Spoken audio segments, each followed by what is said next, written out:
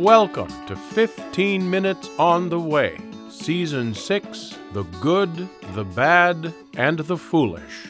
If you're a first-time listener, you really owe it to yourself to start at the beginning. You can easily find Episode 1 of Season 1 at 15minutesontheway.com.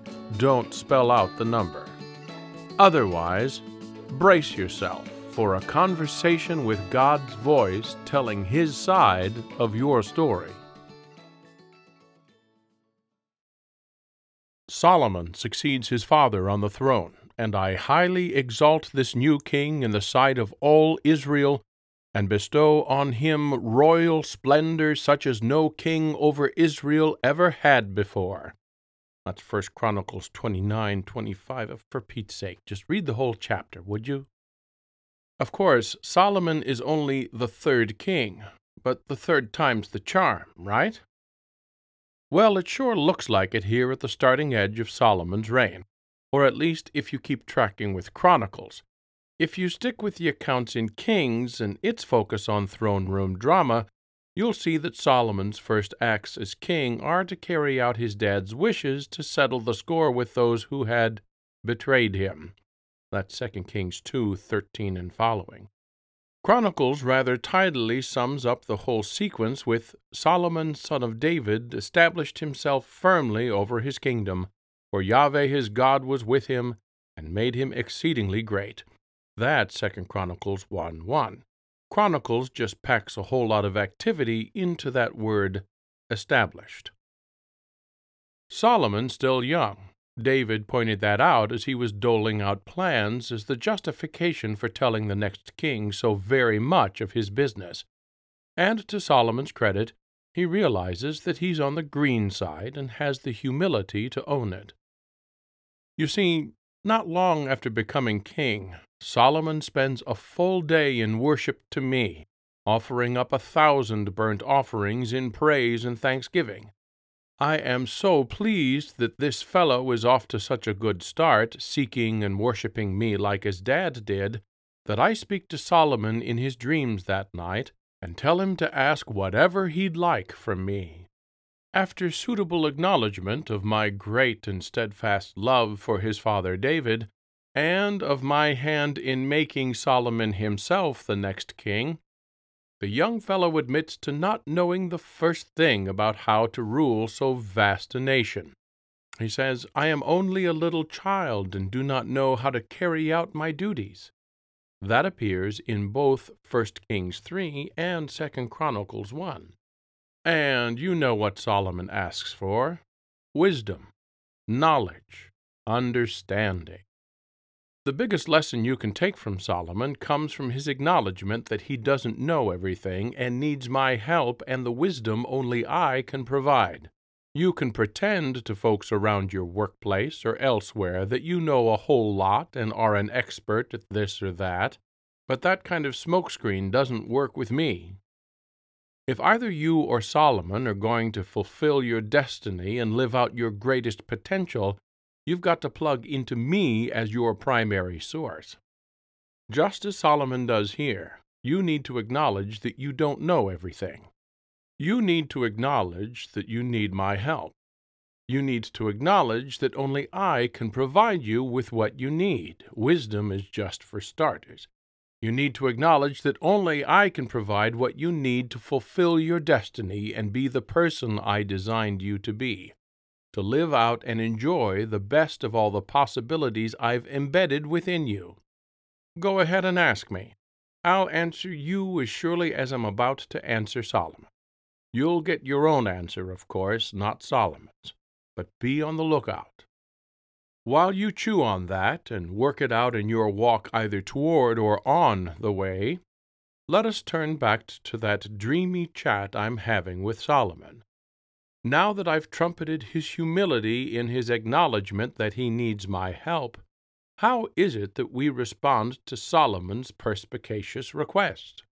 Well, so pleased am I, in 1 Kings 3, that Solomon has asked for understanding, wisdom, and discernment instead of wealth, power, renown, or long life, that I give him all of the above. great intelligence and insight, and great fame and fortune. However, it will come as no surprise that Solomon has a level of responsibility in the matter, and the condition I place on him should be a familiar one by now. If you walk in obedience to me and keep my decrees and commands as David your father did, then I will give you a long life. Especially as the king of my people, it will be essential for Solomon to stay on the way with me as he learns to flex his wisdom muscles on the people's behalf, something he gets to do straight away. This part of Solomon's story is what you remember from your childhood because of its surprising ending. You know, the two women fighting over babies. Of course, when you were little, they just happened to leave out the fact that the women are prostitutes. But when you think about it, that makes perfect sense. They're in the same brothel working together in a trade designed to lead to conception. They each have a baby boy within 3 days of each other. They each take the child into bed with them in order to nurse. As often happens, the nursing mothers fall asleep with their child beside them. As does not often happen, this time one of them rolls on top of her child and accidentally smothers it. When she wakes and sees what's happened, the woman who has just inadvertently killed her own child switches out her neighbor's live baby and slips the dead infant into the sleeping woman's bed instead. Then the, albeit accidental, killer feigns sleep beside the living child as if it is her own. It is an occasion of tremendous anguish, to be sure, and of tremendous deception, or at least attempted deception. Every mother out there knows they would know their baby from another's, and there's no way this ruse will stand.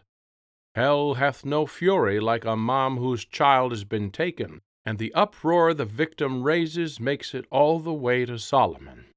And his just judgment in the case is why you remember the story from childhood. It's so shocking an answer, both in the extremity of the action it suggests, and in the efficacy of its flushing out the truth of the matter.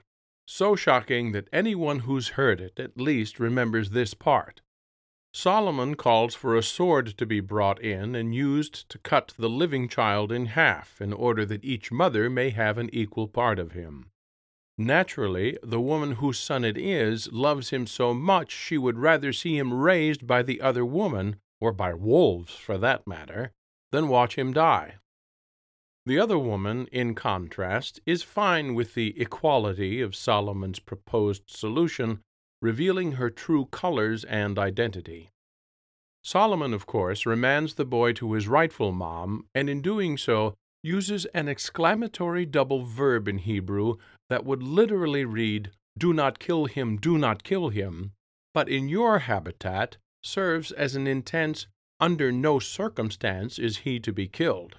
Turns out this verbal device is the exact way the baby's mom had pled for her son's life, too, just in case you thought Solomon was detached and calculated about the whole thing.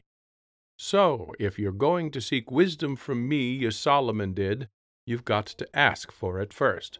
Then, the wisdom we are going to pursue and grow together in you is in many ways going to be like the solution we come up with him to this dilemma. Solomon finds a way to remove the problem from the she said arena to the deeper level of heart. He turns the situation away from being a contest into a love detector.